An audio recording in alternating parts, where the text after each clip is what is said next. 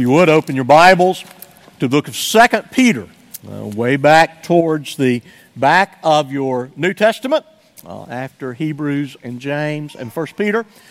You will find the three chapters designated as 2 Peter. We began today what is going to be a fairly short sermon series, as that I have planned 4 sermons from the three chapters of 2 Peter. Okay, so 2 Peter chapter 1, and we'll read the first 15 verses in just a moment. It is right for us to think of the Apostle Paul as the great theologian and, of course, the great pastor and missionary of the early church. And I think it's somewhat easy to fail to give full credit to the wisdom and the insight of the Apostle Peter.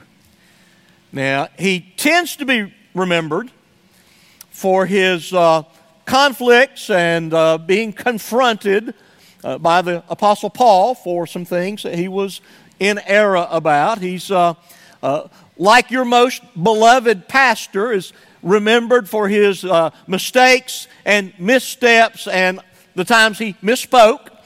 We tend to like to dwell on those things sometimes. But the man had incredible insight into the truth concerning the person and the work of the Lord Jesus Christ.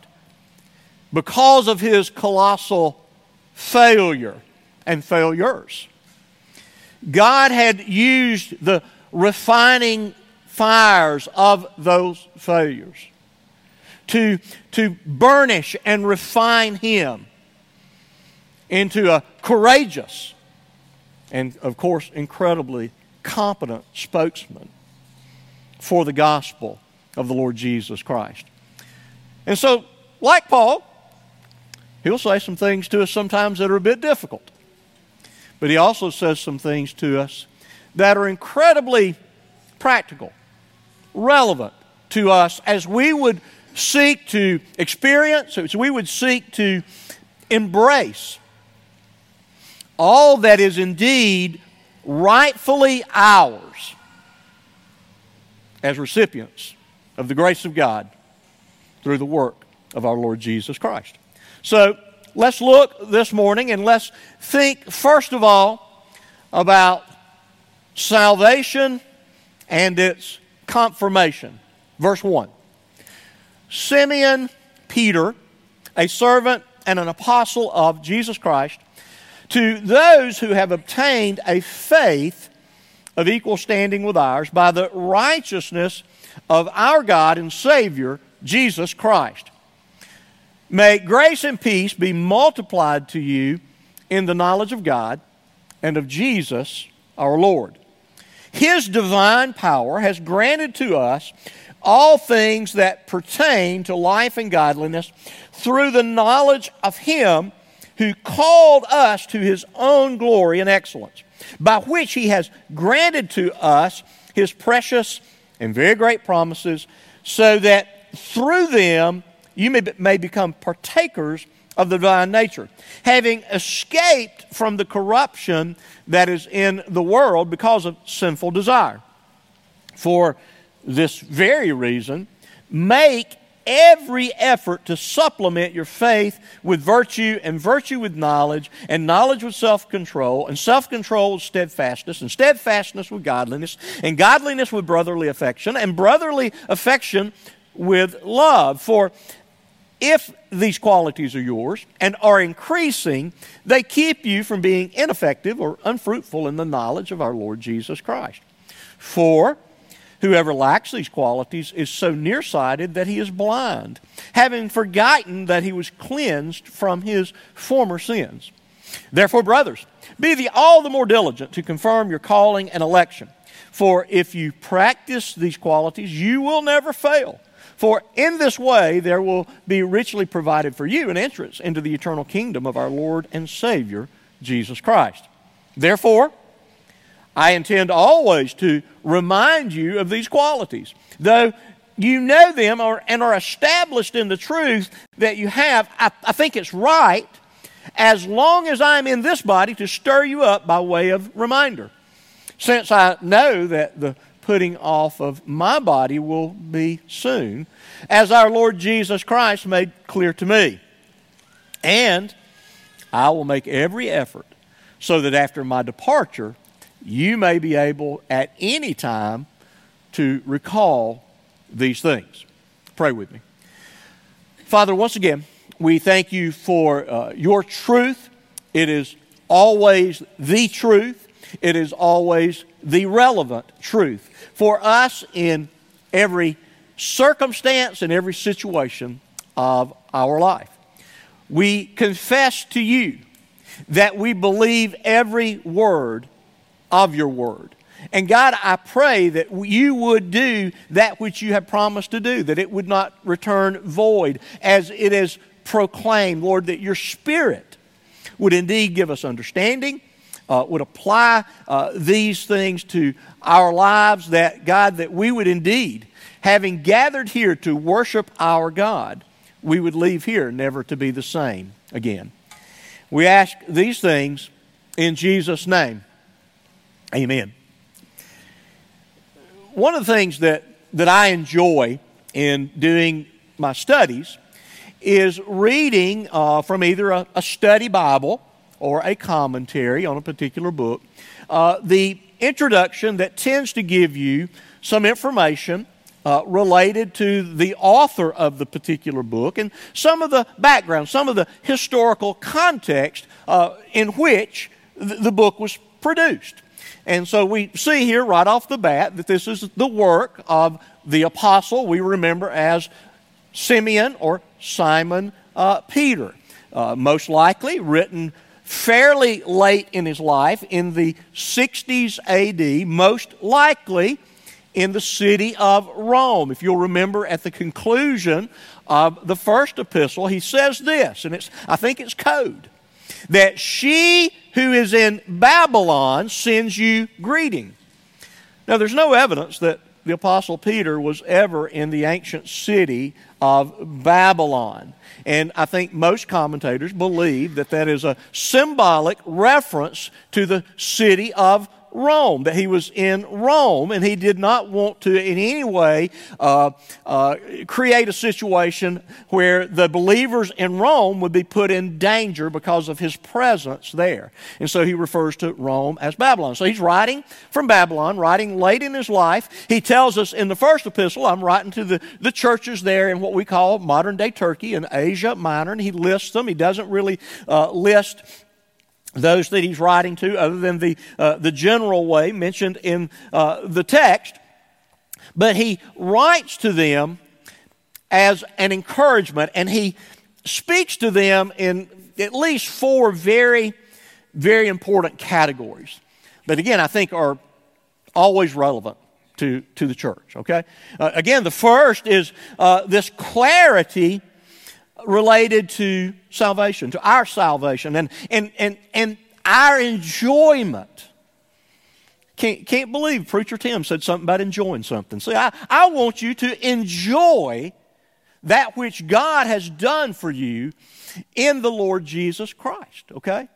And so to have clarity in your thought processes and understand this great thing that is yours because of Christ. And then so he says a word about our certainty regarding the source or the origin of the Word of God. This is God's Word. And you hear me say things like this very often. What I think and what you think doesn't matter. I'm sorry, but it really doesn't.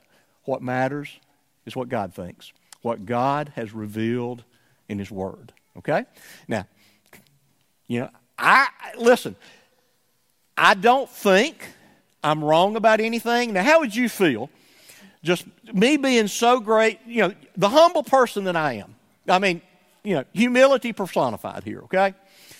If I get up, I know I'm wrong about this.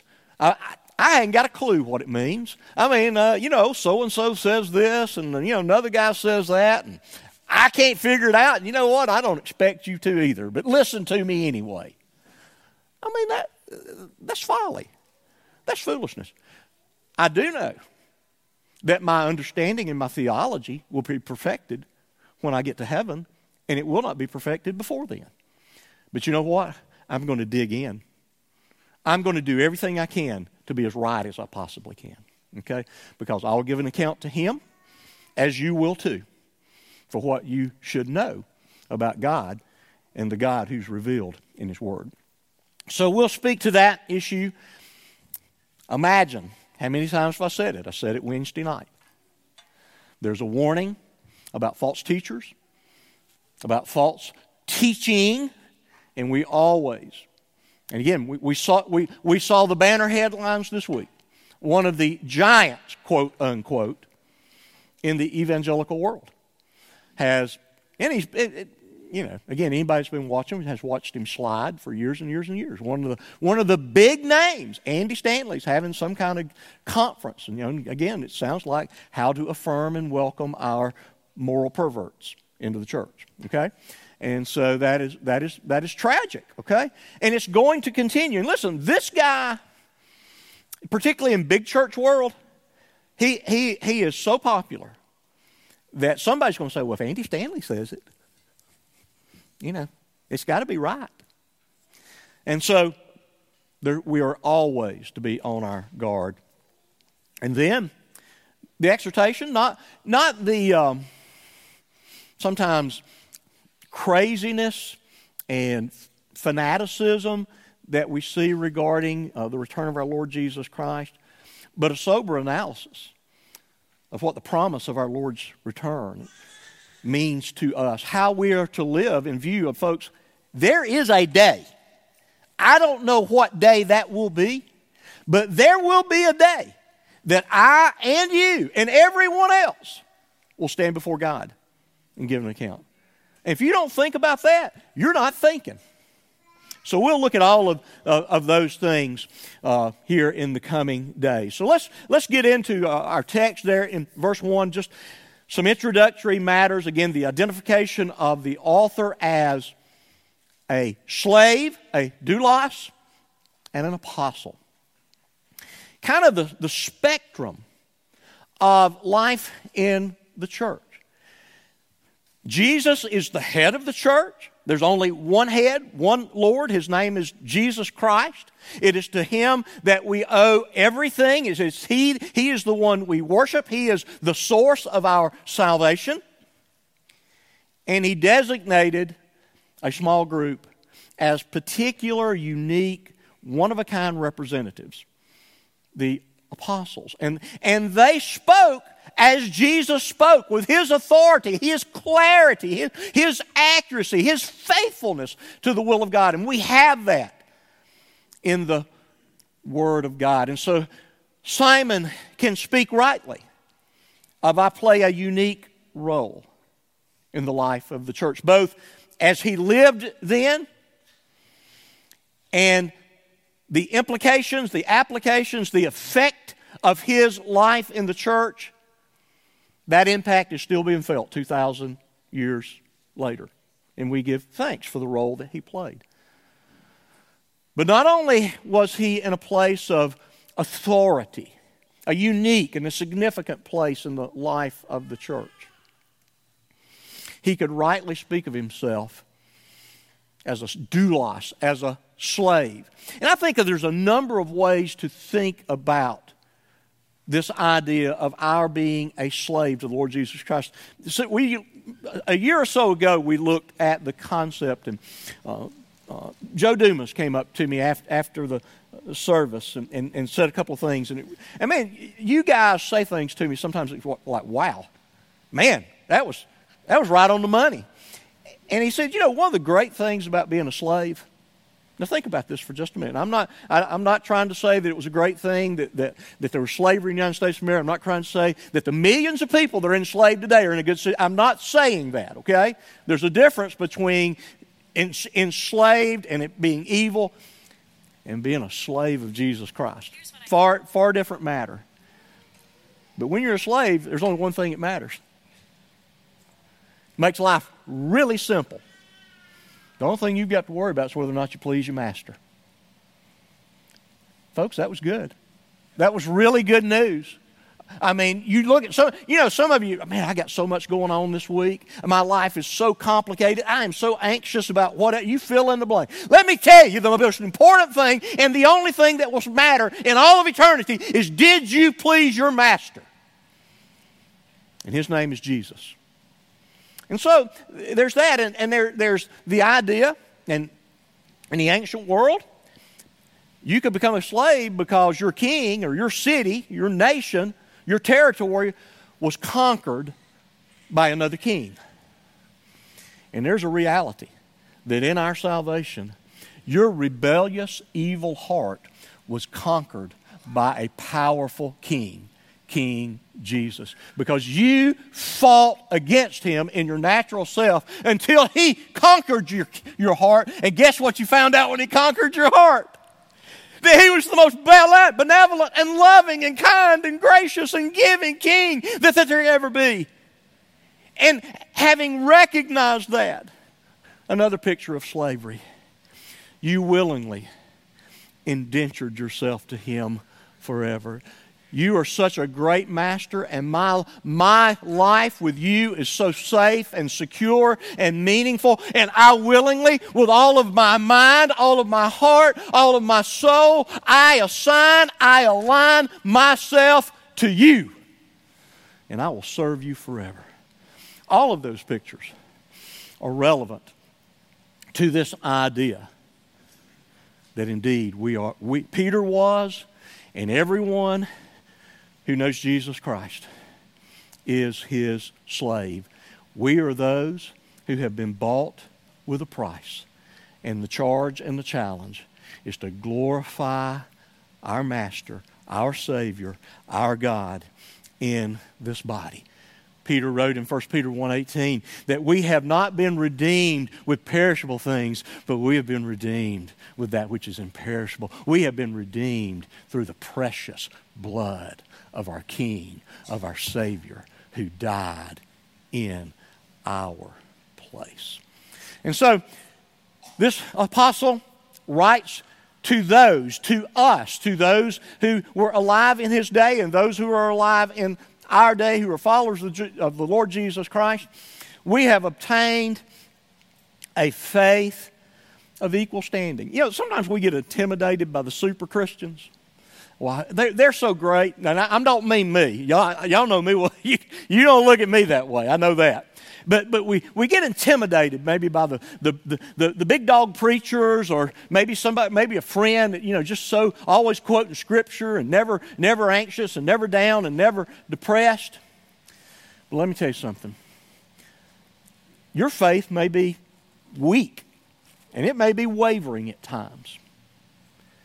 But that faith is rooted in the person and work of the Lord Jesus Christ. And because of what he did for you in both his life and his death, this objective reality of the accomplishment of Christ, we have a standing that is equal to every other believer. In fact, we have the same standing in a sense as that of the Lord Jesus Christ. We are perfect in his righteousness. We are faultless. You know where I'm going. We are faultless to stand before the throne, dressed in his righteousness alone. Oh, yeah. I have no argument. I have no other plea. Jesus Christ, he died for me. And so there's an equality in our standing, because it is rooted in the perfect standing, the righteousness of essence and performance of our Lord Jesus Christ. And then the salutation.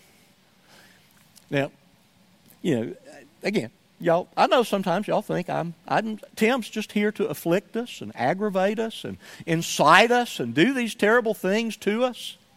What do I desire? Truly.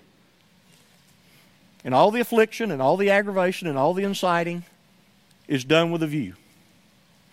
I want you to experience, I want you to know right here, I want the very power of eternity to break into your life right now, that you would know grace and peace in the knowledge of all that the gospel is, all that Christ has performed for you, all that God has given to you through your faith in the Lord Jesus Christ.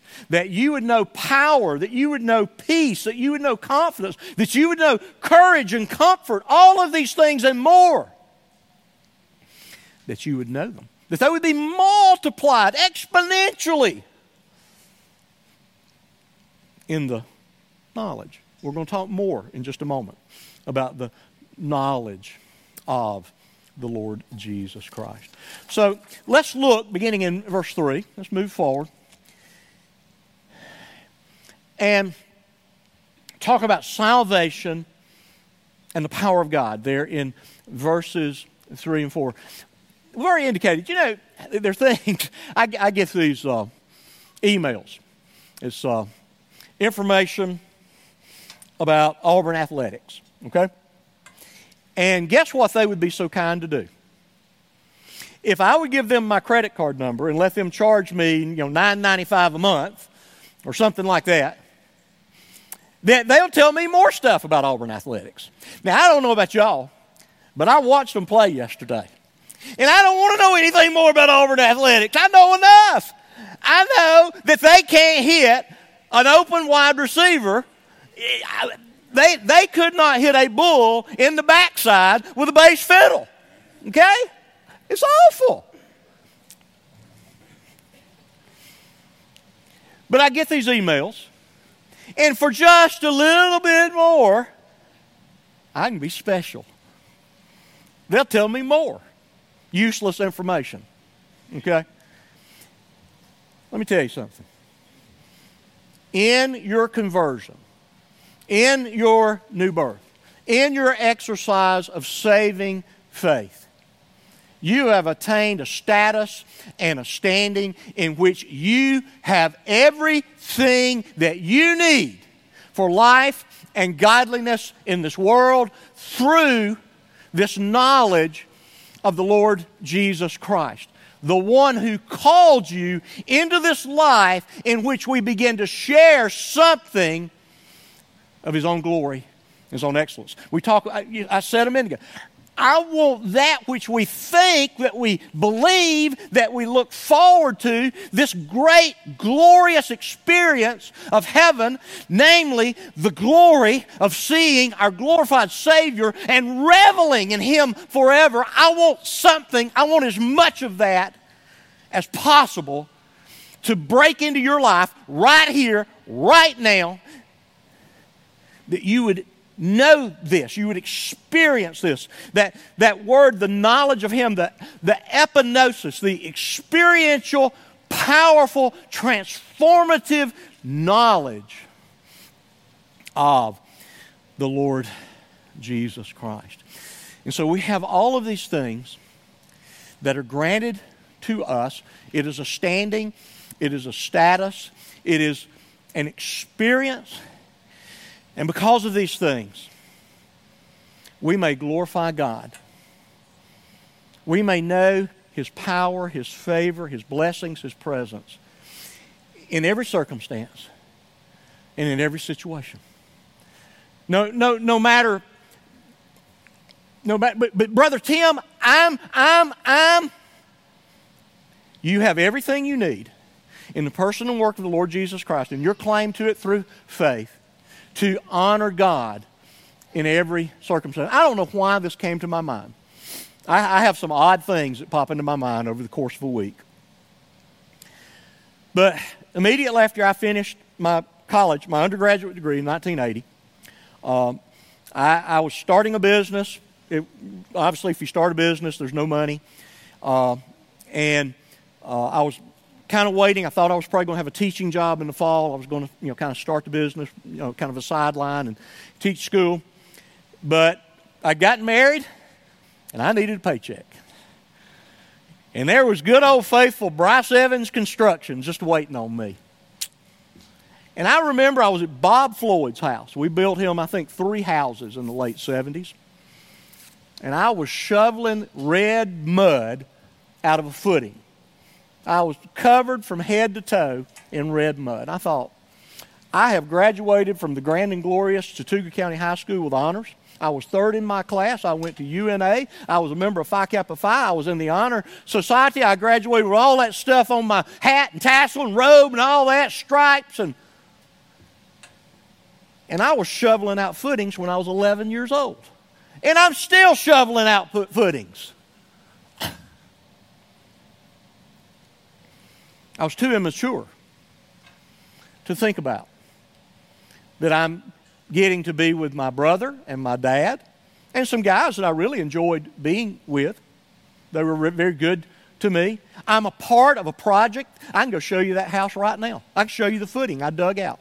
That 43 years later, that house is still standing. And I made a contribution that I could honor God, that I could honor my father by doing the work as he trained me to do well. And I could honor my heavenly Father by doing the same. I didn't have the right perspective. I had a shovel digging a ditch, basically. But you can honor God. And you can dig it well. And you can do it to His glory. And you can do it as a contributor to a bigger cause. And you can do it to honor your earthly parents for the sake of honoring our Savior, Jesus Christ. He gives us that and more through His power. Let's talk just a minute about the power of God in the person and in the work of the Lord Jesus Christ. The very power of God in the conception, the eternal God coming to dwell in the womb of His mother Mary. We're told that the power of the Most High will overshadow you, Mary. That God's power was at work in the incarnation of our Lord. And as He lived in this fallen world, and again, if you're not aware of the fallenness of the world, which is bad, here's what's worse. You're tempted to participate in it. And don't look at me spiritual. You say, I want to know. No. I know you, and I know me. And there's some type of inward perversion in me that not necessary to every sin. There's some sins I probably wouldn't do, hopefully. But boy, I'm still tempted by some. And Jesus, by the power of God, never succumbed to temptation, and He faced Satan face to face. Something we'll never have to do. So the power of God in His conception, in His incarnation, in His propitiation, in His death on the cross, that the wrath of God that is infinite in its expression, because we have infinitely offended God. Let me see if you can get this. There's a finite number of people. There's a finite number of people that's going to be saved, and there's a finite number of sins that those saved people are going to commit. But they infinitely offend God. But in those moments on the cross, that infinite wrath of God was satisfied in the person of the Lord Jesus Christ, in His propitiation of the wrath of God. That wrath is exhausted. I thank you. I don't know who said that, but thank you. You were listening. Amen. There is no more wrath designated for Tim Evans. We could leave now. Some of you want to, I know. Power to raise our Savior from the dead. Power to continue to advocate for us. I told the group Wednesday night, I guess the first verse, and you can imagine why it would be the first verse I learned after I became a Christian, 1 John 1:9. If we confess our sins, He's faithful and just to forgive our sins and cleanse us from unrighteousness. You know what? Because I didn't even understand what sin was until I became a Christian. I didn't realize how sinful I was. And it about drove me crazy. I mean, seriously. It just, oh my gosh. Lord, that? Yeah, that. Yeah.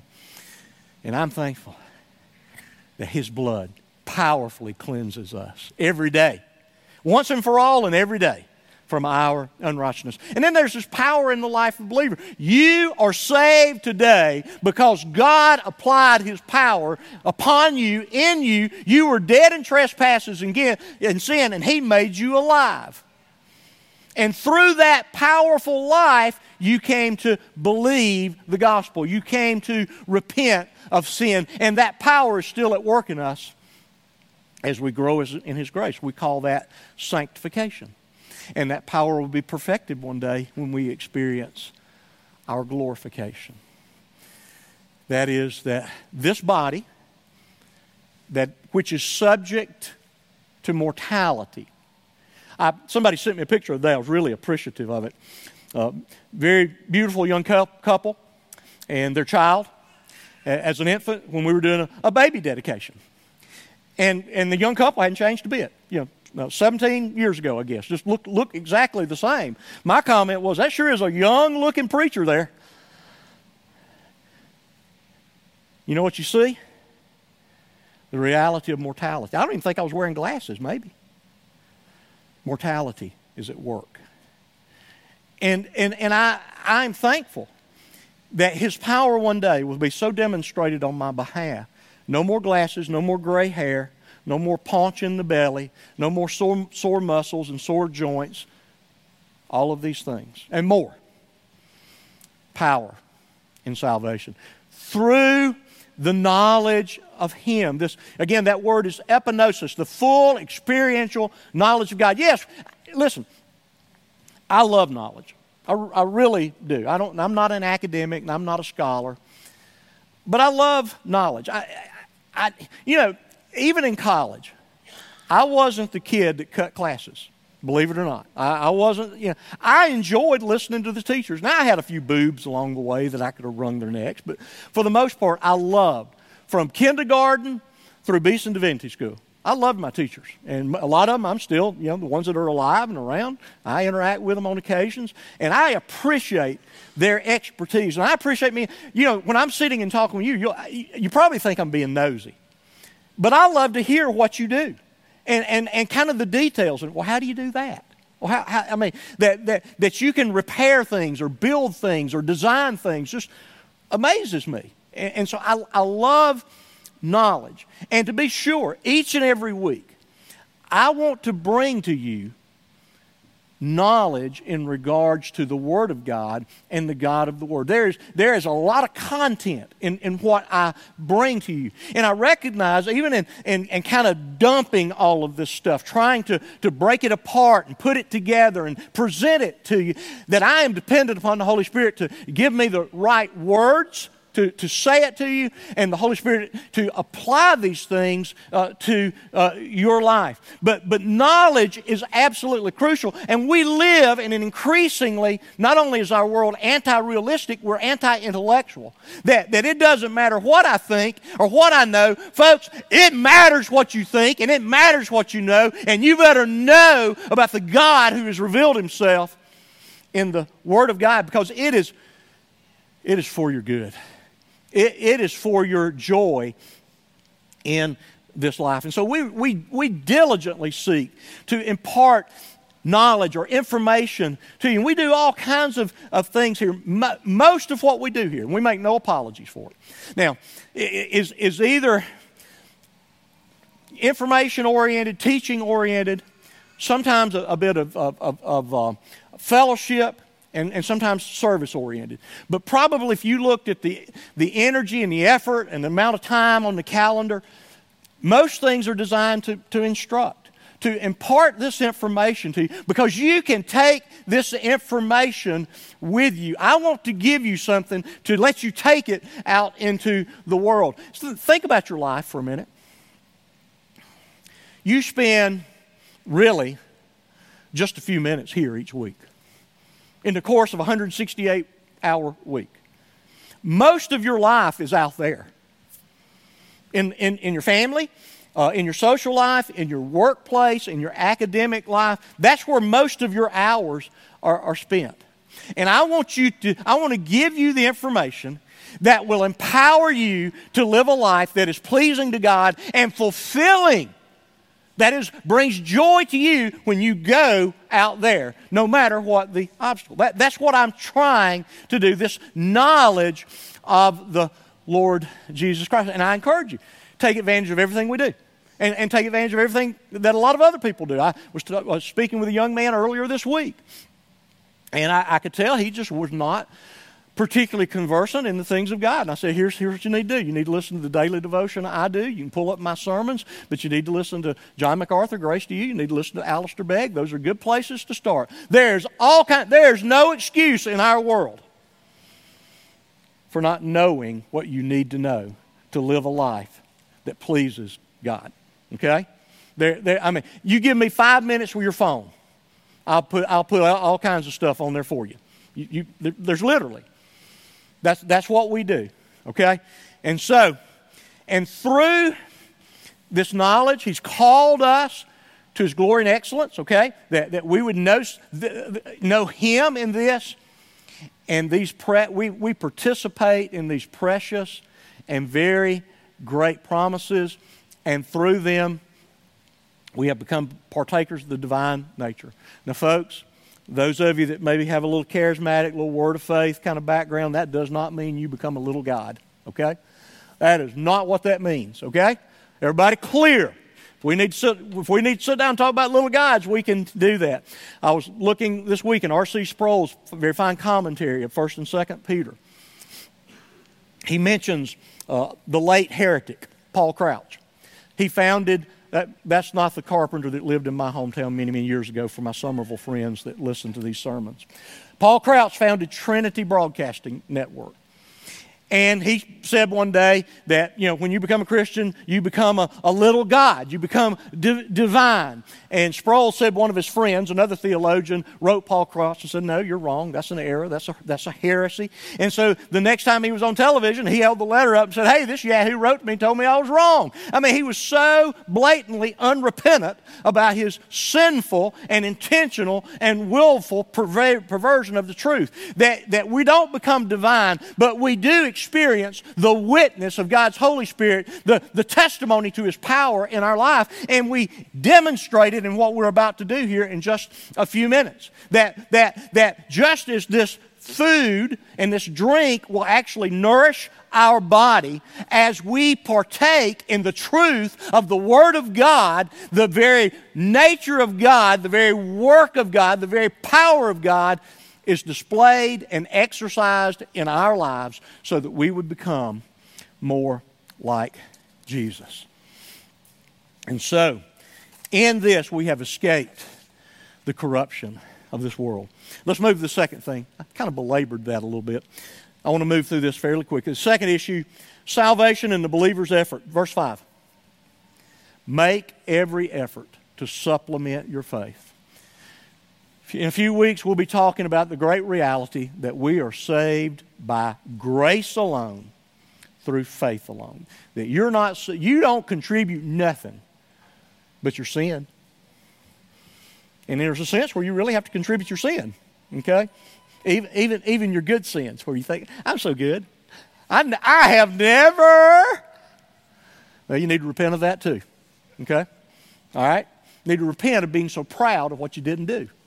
All right? Now, make every effort. Sometimes we talk about the fact that in regeneration, God acts alone. That's a monergistic work. God works upon us, works alone.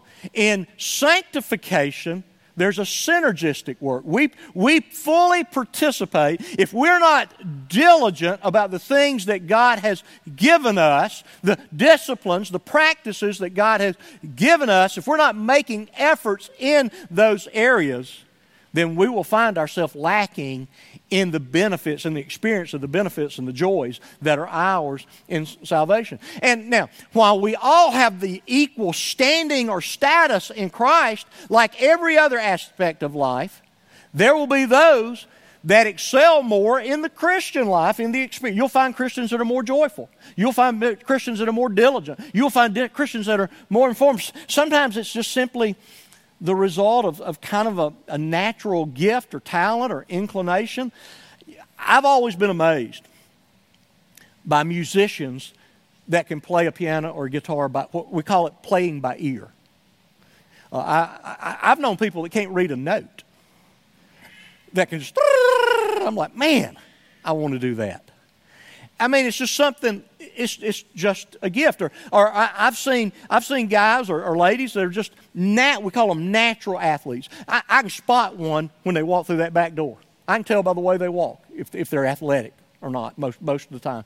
I mean, you can look at me, well, there comes that refrigerator coming through there, just kind of, I'm not a big guy, I just walk like a big guy, clump, clump, clump. Nobody's ever going to confuse me with an athlete. Okay, but some people are gifted, and some people are naturally gifted in academic work. They just intuitively, innately, they just learn things easy. And some of us have to grind it out. I would tell you, most everything I've ever done in my life, I can't think of anything that I would just say easy. I'm not saying it was always impossibly hard, but most things have required sweat, and the Christian life really hasn't been any different.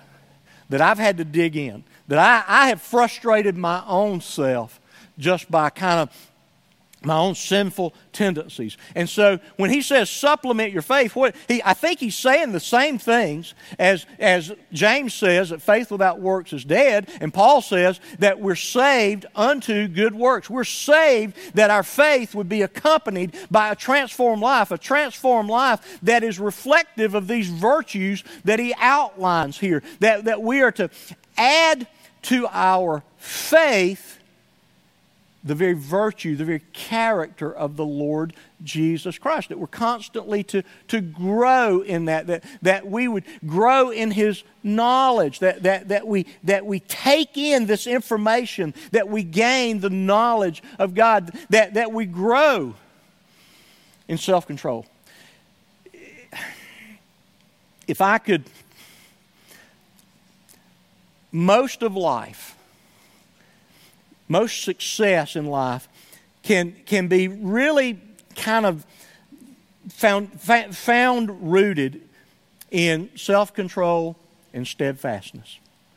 That is, not allowing yourself to succumb to the baser natures. One of my favorite proverbs goes, a little sleep, a little slumber, and a folding of the hands to rest, and poverty will come upon you like a robber and want like an armed man. You got to dig in. It's hard. Most anything worth accomplishing is hard.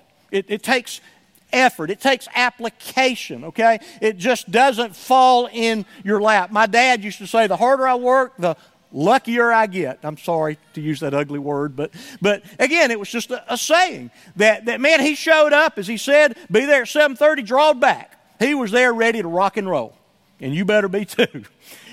And so, but he worked hard. He was disciplined. He showed up. He was prepared. Same thing in the Christian life. You can't give in to just laziness. Okay? And so, self-control and steadfastness, you just keep on. You just persevere. You endure. That's the very character of Christ. The writer of Hebrews says, for the joy set before him, Christ endured the cross. He endured. He is the example of perseverance, of endurance, of steadfastness. We're to take on godliness and brotherly affection and love. Those all go together. It's interesting. Brotherly affection, the word Philadelphia. Why does he mention two different Greek words for love? Agape and Philadelphia. Now here's the thing. I think. For most of us, we can put up with each other in here most of the time. Most of the time. Okay. Well, I mean, we get put out with each other, but, we know each other and, we can tolerate each other. We love each other, right? We're Philadelphia. We love our brothers. Agape, there's no limitations. Sacrificial, self-giving love of everyone. We're to love the brothers, those that are united with us in Christ, that are in fellowship with us, yes. And we're to love everyone. We're to be self-giving toward all. And so, we're to add those things. And then there's a warning there down in verse 9. Look at it. Verse 8. For if these qualities are yours and increasing, they keep you from being ineffective or unfruitful in the knowledge of the Lord Jesus Christ. Keep you from being frustrated. Keep you from harboring sin in your heart and being depressed about it. When I kept silent about my sin, my bones wasted away within me. I was really unhappy. That's kind of what he's getting at there. And verse 9, for whoever lacks these qualities is so nearsighted that he's blind, having forgotten that he was cleansed from his former sins. Now, I'm officially old now in that I am neither nearsighted nor farsighted. I just can't see, okay? I can't see up close and I can't see far away, okay? But what is he saying is, you can see just the details that are right here in front of you in your life, and you live for this world. But you don't look at the matters of eternity. You don't see the ultimate and important issues. And if that's the only things you see, and you only live for the things that are right here in front of you, okay, then you're just simply in danger. You're forgetting the great reality that God has forgiven you. And what you do, you forsake the privileges that are yours in Christ. You forsake the joy that is yours in Christ. And you invite the discipline of a loving Heavenly Father that ain't going to let you run too far. That is, and here's the thing. If slapping you upside the head once or twice isn't enough to get your attention, He might slap somebody you love upside the head a time or two. Okay? And so all of these things are clear and present dangers for those of us that would choose, I'm just going to be lazy. I am not going to be diligent about these things. I'm not going to make every effort to pursue these things. And again, as we move forward into verse 10, it is by the adding of these things, our diligence in regard to these things, that we make our salvation certain in the sense of our assurance. Okay? When you're saved, God is not going to lose track of you. Okay? We were talking last night, Joey Britton and I said, man, I spend half my life looking for what I lose. I do too. God is not going to lose track of you. I promise you. Okay? But here's the thing. If you want to enjoy the reality that you're a child of God, you want to be certain about this relationship secured for you through the person and the Lord Jesus Christ. Confirm the reality that God has chosen you. He chose you in eternity past. And in the course of your life, He's powerfully and effectively, efficiently called you to salvation. That salvation that you experienced when you were born again, you repented, and you believed. And so, be careful. Be diligent about these things, and you will never fall. When you're growing in grace, you're not going to fail. Okay? And again, you can live in anticipation of a rich welcome into God's kingdom. And so, Peter closes here in verse 12, or we're going to have to close here in verse 12. I love the King James here. I had a professor at Beeson that would say this: put the brethren in remembrance of these things. I doubt there's very many Sundays you walk out of here and go, man, Tim told me something I'd never thought about before. But I probably remind you some things you hadn't thought about recently. Okay? And maybe help you apply these truths to your life. And so Peter's saying, listen, I'm just reminding you of stuff that has been preached to you from the very, very beginning. And while my time here is short, I'm going to remind you of them. I'm just going to keep on doing it. And that's what we do each week. We remind each other. There's nothing really new, and there's certainly no need for innovation. We simply remind you. We take the Word of God and we open it and say, here is what is yours in the gospel of the Lord Jesus Christ. We want to, as Peter reflects upon here, I want to give you those things that you can take with you. I want to give you the knowledge of the Lord Jesus Christ. I want you to experience His grace in all His fullness. I want you to be so informed and instructed that you understand how this perfect accomplishment of Jesus Christ on the cross at Calvary, how this work is essential to your well-being right here in this moment, and essential to your well-being for all of eternity. And how, knowing these things, that you can live with great power and great joy and great confidence right here and right now. Let's pray as we're going to prepare to enter into our time of celebration of the Lord's Supper. We'll have a final word in just a moment. Father, thank you for your word to us. Bless us as indeed we participate in that which you've given us to remind us of what you've done for us and what is ours through your accomplishment on that cross at Calvary on our behalf. Bless us as we worship you. In Jesus' name, amen.